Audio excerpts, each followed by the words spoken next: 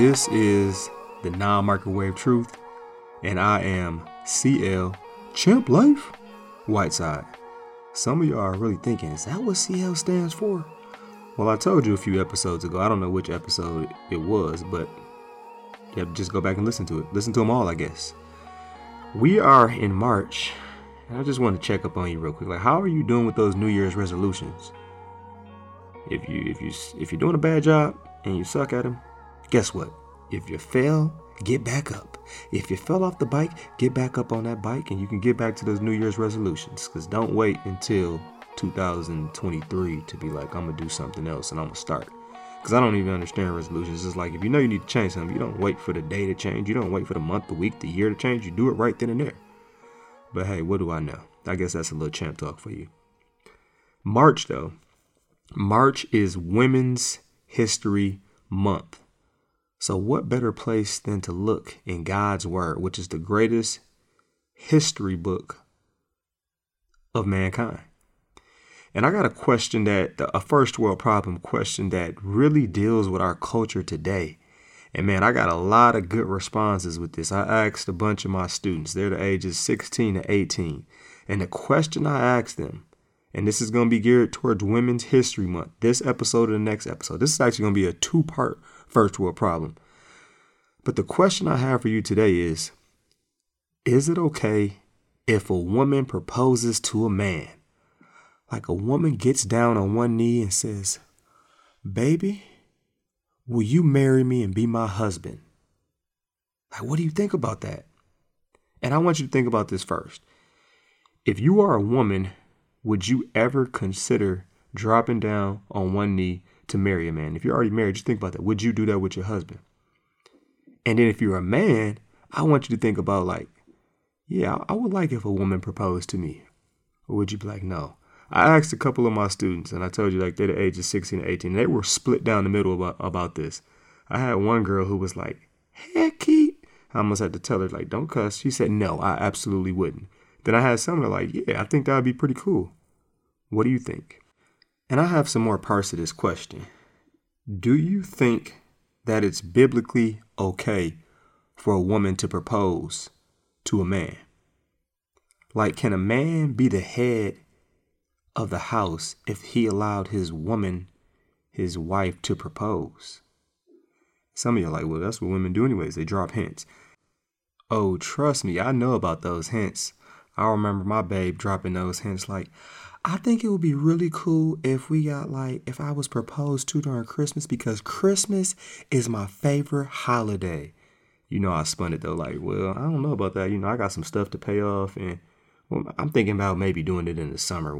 Would you be okay with a winter or Christmas themed wedding? That's not what I was saying. I'm going to get in trouble for this, but I just got to let y'all know. I spun it, though. You know I got the job done. I proposed around Christmas time, surprised her with the ring, plickety-plow, pow, wow. But yeah, a hint is not a proposal. Like, it's not at all. And I've heard some people say that it's not biblical for a woman to propose because they look at it and they say, well, Jesus comes to his bride, which is the church, and men are supposed to be like Jesus and go get their brides. So they justify it and say a husband should love his wife as Christ loves the church. As Christ loves the church. And you can't do that if the woman is proposing. That's what some say. I'm not agreeing with that. I'm just throwing that out there. And we know that a husband is supposed to provide, protect, be willing to die, nurture, lead, and give vision to the family. So when a woman proposes, is she then taking on the role of the man to lead and to provide and to even protect to death? Like, does this cause roles to be switched? But I got to think about this. Like, when did proposals even start? Because when you look at in the Bible, it talks a lot about arranged marriages. It talks about even somebody working 7 years to get someone's hand in marriage. But we don't see a lot of proposals, especially like we see in our American culture. And I know another passage that people justify or use to say that a woman should not propose is Proverbs 18, verse 22. And that passage says this: he who finds a wife, not he who finds a husband, but he who finds a wife finds a good thing and obtains favor from the Lord. And they look at this and it's saying a man is supposed to find or look for a wife. But is this saying a man has to propose? I don't know. I think that's taking it too far to say that. I don't think you can. And I don't think there is a clear cut, concise, perfect answer or passage that a person can point to and say, yep, this is the way it should be. A woman should never, ever, ever propose to a man. I think this is a culture thing. But I would love to hear from you. This is our first world problem. The first question is it okay for a woman to propose to a man? Would you do it? That's what I would like to know. Would you do it or think it's okay? And do you have any biblical proof on your answer? I don't think there's enough biblical proof to say yes or no to this, but I would love to hear from you, Instagram or Twitter. Again, my handle is ChampionLife23, and this is our first world problem. It is dinner time. The title of our episode today is Women's Impact in the Bible. This is a two-part series. This is the first part of that series. And before we get started, with it being National Women's Month, I just want to give a shout out to a few women. Shout out to Nia and Mandy, who help make this podcast work, who review it, who make it right. Make sure I don't say anything stupid on here. Thank you. Shout out to them. And of course, I got to give a shout out to my beautiful wife, who is helping make a beautiful history with me. Hallelujah. Praise the Lord. Praise the Lord. And I wanted to point out, I have a lot of good female friends in my life. I would say I've had a good amount of platonic relationships in my life, and I would like to name each and every one of them, but I could get in big trouble if I miss someone, and I don't want to do that. But thank you to all the different female friends I've had in my life who have helped me grow and impacted me in a positive way and make great history. Let's get into it today.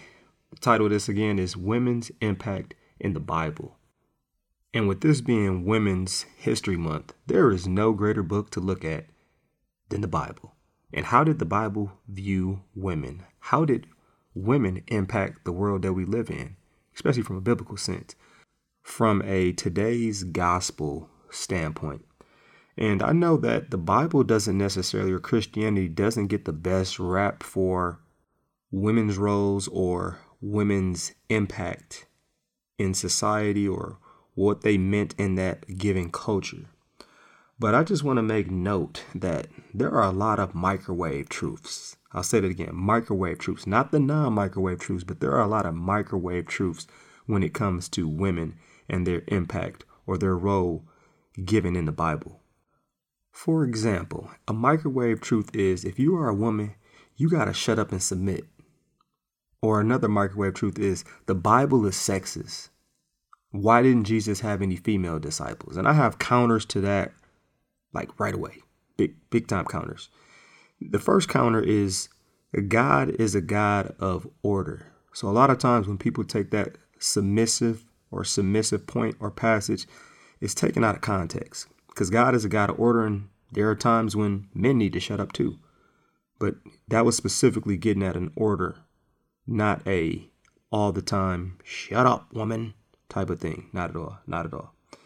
And men and women are different.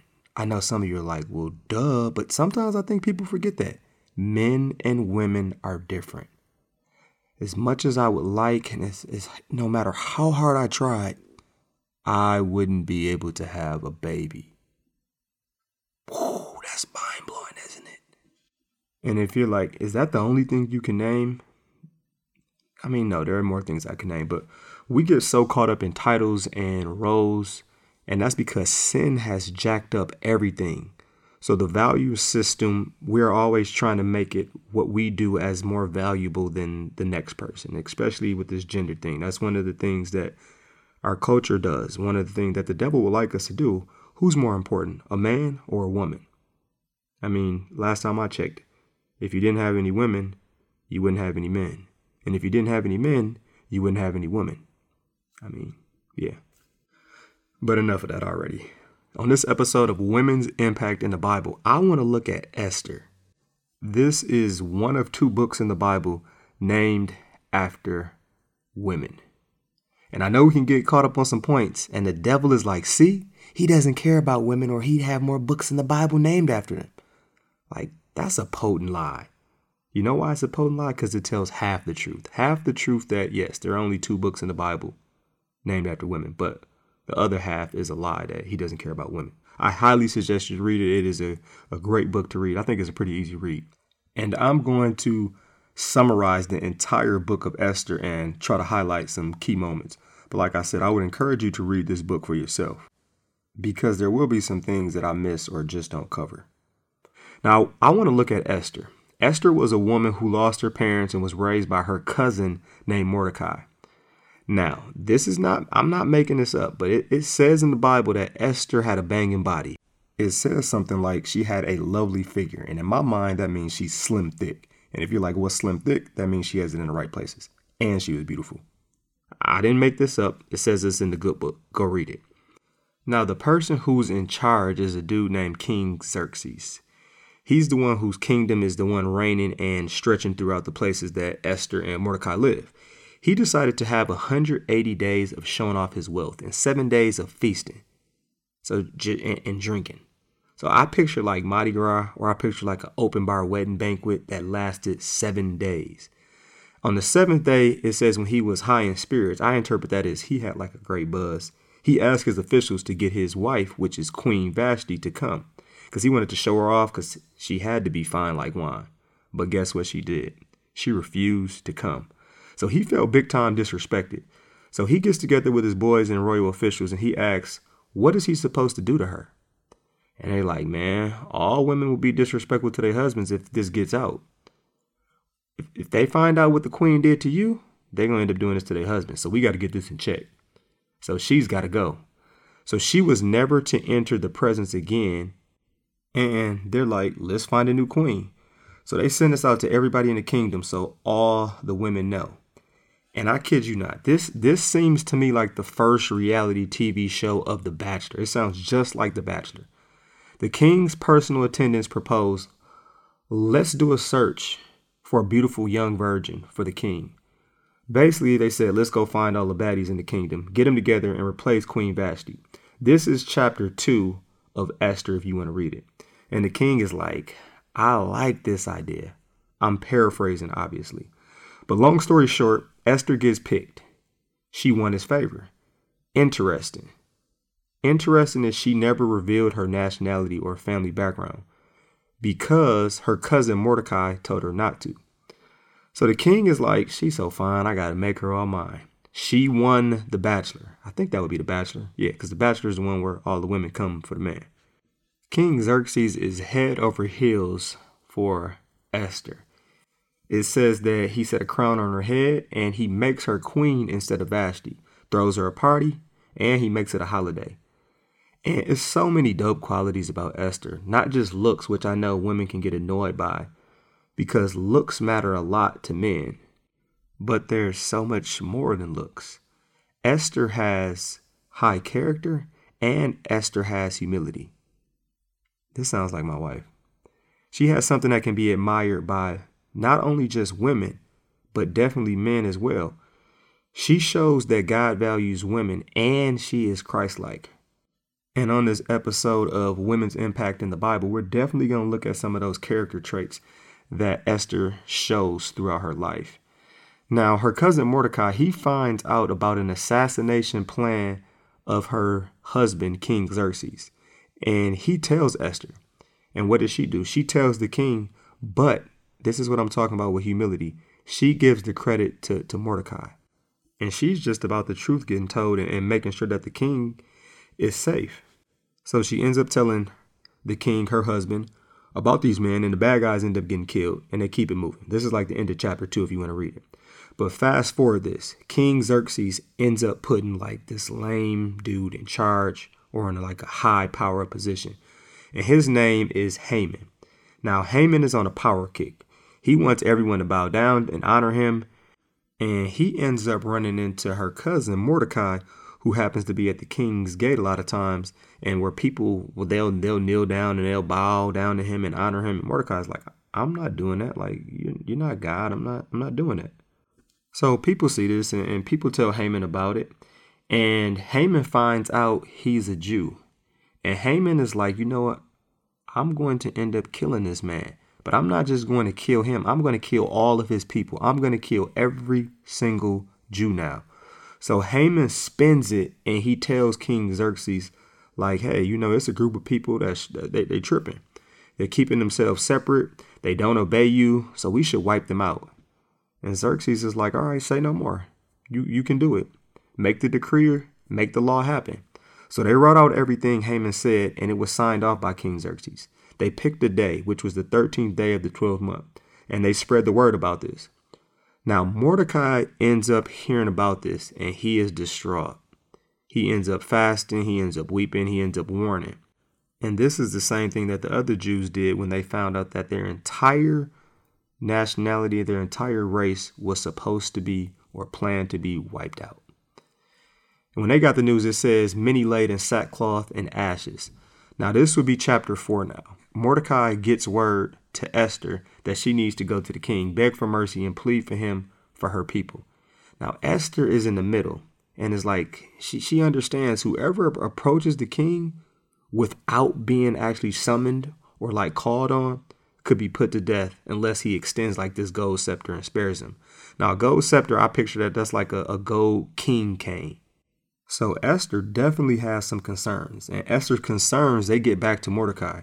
And Mordecai responds like, don't think that because you are in the king's house, you alone of all the Jews will escape. And when I heard that, that made me think he was saying, don't think that you're safe. You are still a Jew, and this decree is for every Jew. And it was like he was guaranteeing, if you don't do something, you will die. So there's no saving yourself. But then he does something. He points out something very cool. And he says, maybe you came into this royal position for this very moment and for this very situation. Esther replies to this and says, go, gather together all the Jews who are in Susa and fast for me. Do not eat or drink for 3 days, night or day. I and my attendants will fast as you do. When this is done, I will go to the king, even though it is against the law. And if I perish, I perish. And I found this very interesting that they fasted. Like personal experience with fasting is, you know, when I did fast, time did seem to slow down. I definitely found more prayer time. I think it definitely helps refocus and put first things first. And on this episode of Women's Impact in the Bible, we have to look at Esther's approach to King Xerxes because it's so tactful. So Esther put on her royal robes and she stood in the inner court of the palace in front of the king's hall. The king was sitting on his royal throne in the hall facing the entrance. When he saw Queen Esther standing in the court, he was pleased with her and he held out the gold scepter that was in his hand. So Esther approached and touched the tip of the scepter. Now I'm summarizing again. Xerxes asks, what is it, Queen Esther? What is your request? Even up to half the kingdom, it will be given to you. So he sees her and he likes, I'm so happy to see my baby. What you want, girl? If you want, you can have half this kingdom. That's how much I love you. That's how much I'm down for you. That's how much I rock with you. Do you know how many of us would have lost focus if we got offered half of the United States or offered something that's worth $1 billion? We'd be like, what? Forget about this. I'm going to go ahead and get this money. I'm going to go ahead and get this stuff. But this is where we see Esther's discipline and her focus and her humility and her ability to stick to the plan. Esther says to him, how about you and Haman? Haman's that dude he made his right-hand man. She says, how about you and Haman come to a banquet today I have prepared? Haman's the one who wants to kill all the Jews. So they end up going. They have a great time. And Xerxes is like, what's your request, my dear? Remember, you can have half the kingdom if you want it. And I'm just thinking, if I was in Esther's position, I low-key would be thinking, I could get 50% of everything. And you know what? I think I could keep my life, even if my people die, and he wouldn't kill me. But she wasn't enamored by stuff. Esther says, you know what? Come to another banquet for you two tomorrow, and I'll ask you what I need to ask. Now, what's funny is Haman on his way home, he sees Mordecai again, and he gets ticked off. I bet he was thinking like, man, I can't wait to kill dude. I'm about to get his head chopped off messing with me. But that same night, Xerxes, he can't sleep. And when he can't sleep, he has someone read to him some chronicles, which is like detailing his reign. And guess who gets brought up when this reading happens? Mordecai gets brought up. And the king is like, did we ever honor that guy who saved me from getting assassinated? And the official was like, nope, we did not. So what does King Xerxes do? He ends up getting a hold of Haman, and he has Haman come in and says, hey, what would you do, or how would you honor someone if they did this, this, and this? He pretty much describes what Mordecai did. And Haman is like, oh, yeah, yes, I'm about to get another promotion. So Haman is like, this is what I would do. I would honor him in this way. I would honor him in that way. And in Haman's mind, Haman is like, I'm setting up the perfect gift for myself. Like, this is awesome. You know how you ask somebody like, hey, what would be the perfect gift for you? Because you really want to get it for him. So that's what Haman thought, but his thought got caught. He was wrong. He was talking about Mordecai. Mordecai, the guy he hates. Ha! So, fast forward a little bit. King Xerxes and Haman, they end up going to Queen Esther's banquet. And while they're chilling, they're drinking wine. This is the second day. The king says, Esther, what is it that you want? Whatever you want, it will be given to you. What's your request? Remember, you can get up to half the kingdom. And I promise, babe, I'm going to give it to you. I'm paraphrasing chapter 7 too, just in case you're wondering, like, where is this at in the Bible? But Esther asks, she says, if I have found favor with you, your majesty, and if it pleases you, grant me my life. This is my petition. Spare my people. This is my request. And then the king is like, well, who is after your people? Like, who is he? Where is he at? Who is the man who would ever do such a thing? And Esther's like, it's Haman. She calls him an adversary and an enemy. Now, Haman is terrified, and the king gets up and he's heated. Like, he left his wine, he went out into the palace garden, and he's just like, okay. I picture him pacing. Now, Haman, he realizes that the king has already decided his fate. Like, I'm about to die. So he stays behind, and he starts to beg Queen Esther for his life. And this is not biblical, but this is what I picture in my head. I picture like a little kid grabbing one of his parents' legs and like, no, don't do it. Don't give me a whooping. Don't do it. And it says, just as the king returned from the palace garden to the banquet hall, Haman was falling on the couch where Esther was reclining. And the king is like, will he even molest the queen while she is with me in the house? You know he's dead. He ended up getting put on a pole that he had set up for Mordecai to die on. The king said, impale him on it. So they impaled Haman on the pole he had set up for Mordecai. And just look at all the twists and turns with this. But really look at the impact that Esther was able to make. God used Esther to not just save herself or save her cousin, but to save all of the Jews. Esther's courage was off the charts. Her selflessness is amazing because she took a risk. She took a risk in asking because she could have died.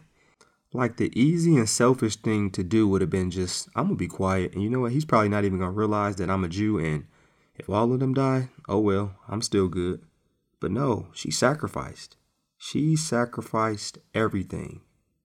And what makes sacrifice so tough and courage so tough is when you have a lot, you all of a sudden have a lot to lose.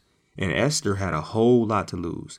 She not only had her life to lose, but then she had all the perks of being in the palace, all the perks of being the queen. And she put that on the line for her people. She put that on the line for what was actually right. Everyone wants to make an impact, but not everyone wants to put their life on the line. Can I get an amen to that? And something I do want to point out on this episode of women's impact in the Bible. If and when we look at a lot of cultures and societies in the Bible, they did treat women as like a non-person. And they treated women in a way like it was something that men could possess. Like, why could men have 1,000 wives? Well, I'll tell you this. It was wrong. 100% wrong. And some people are like, well, it never said it was a sin.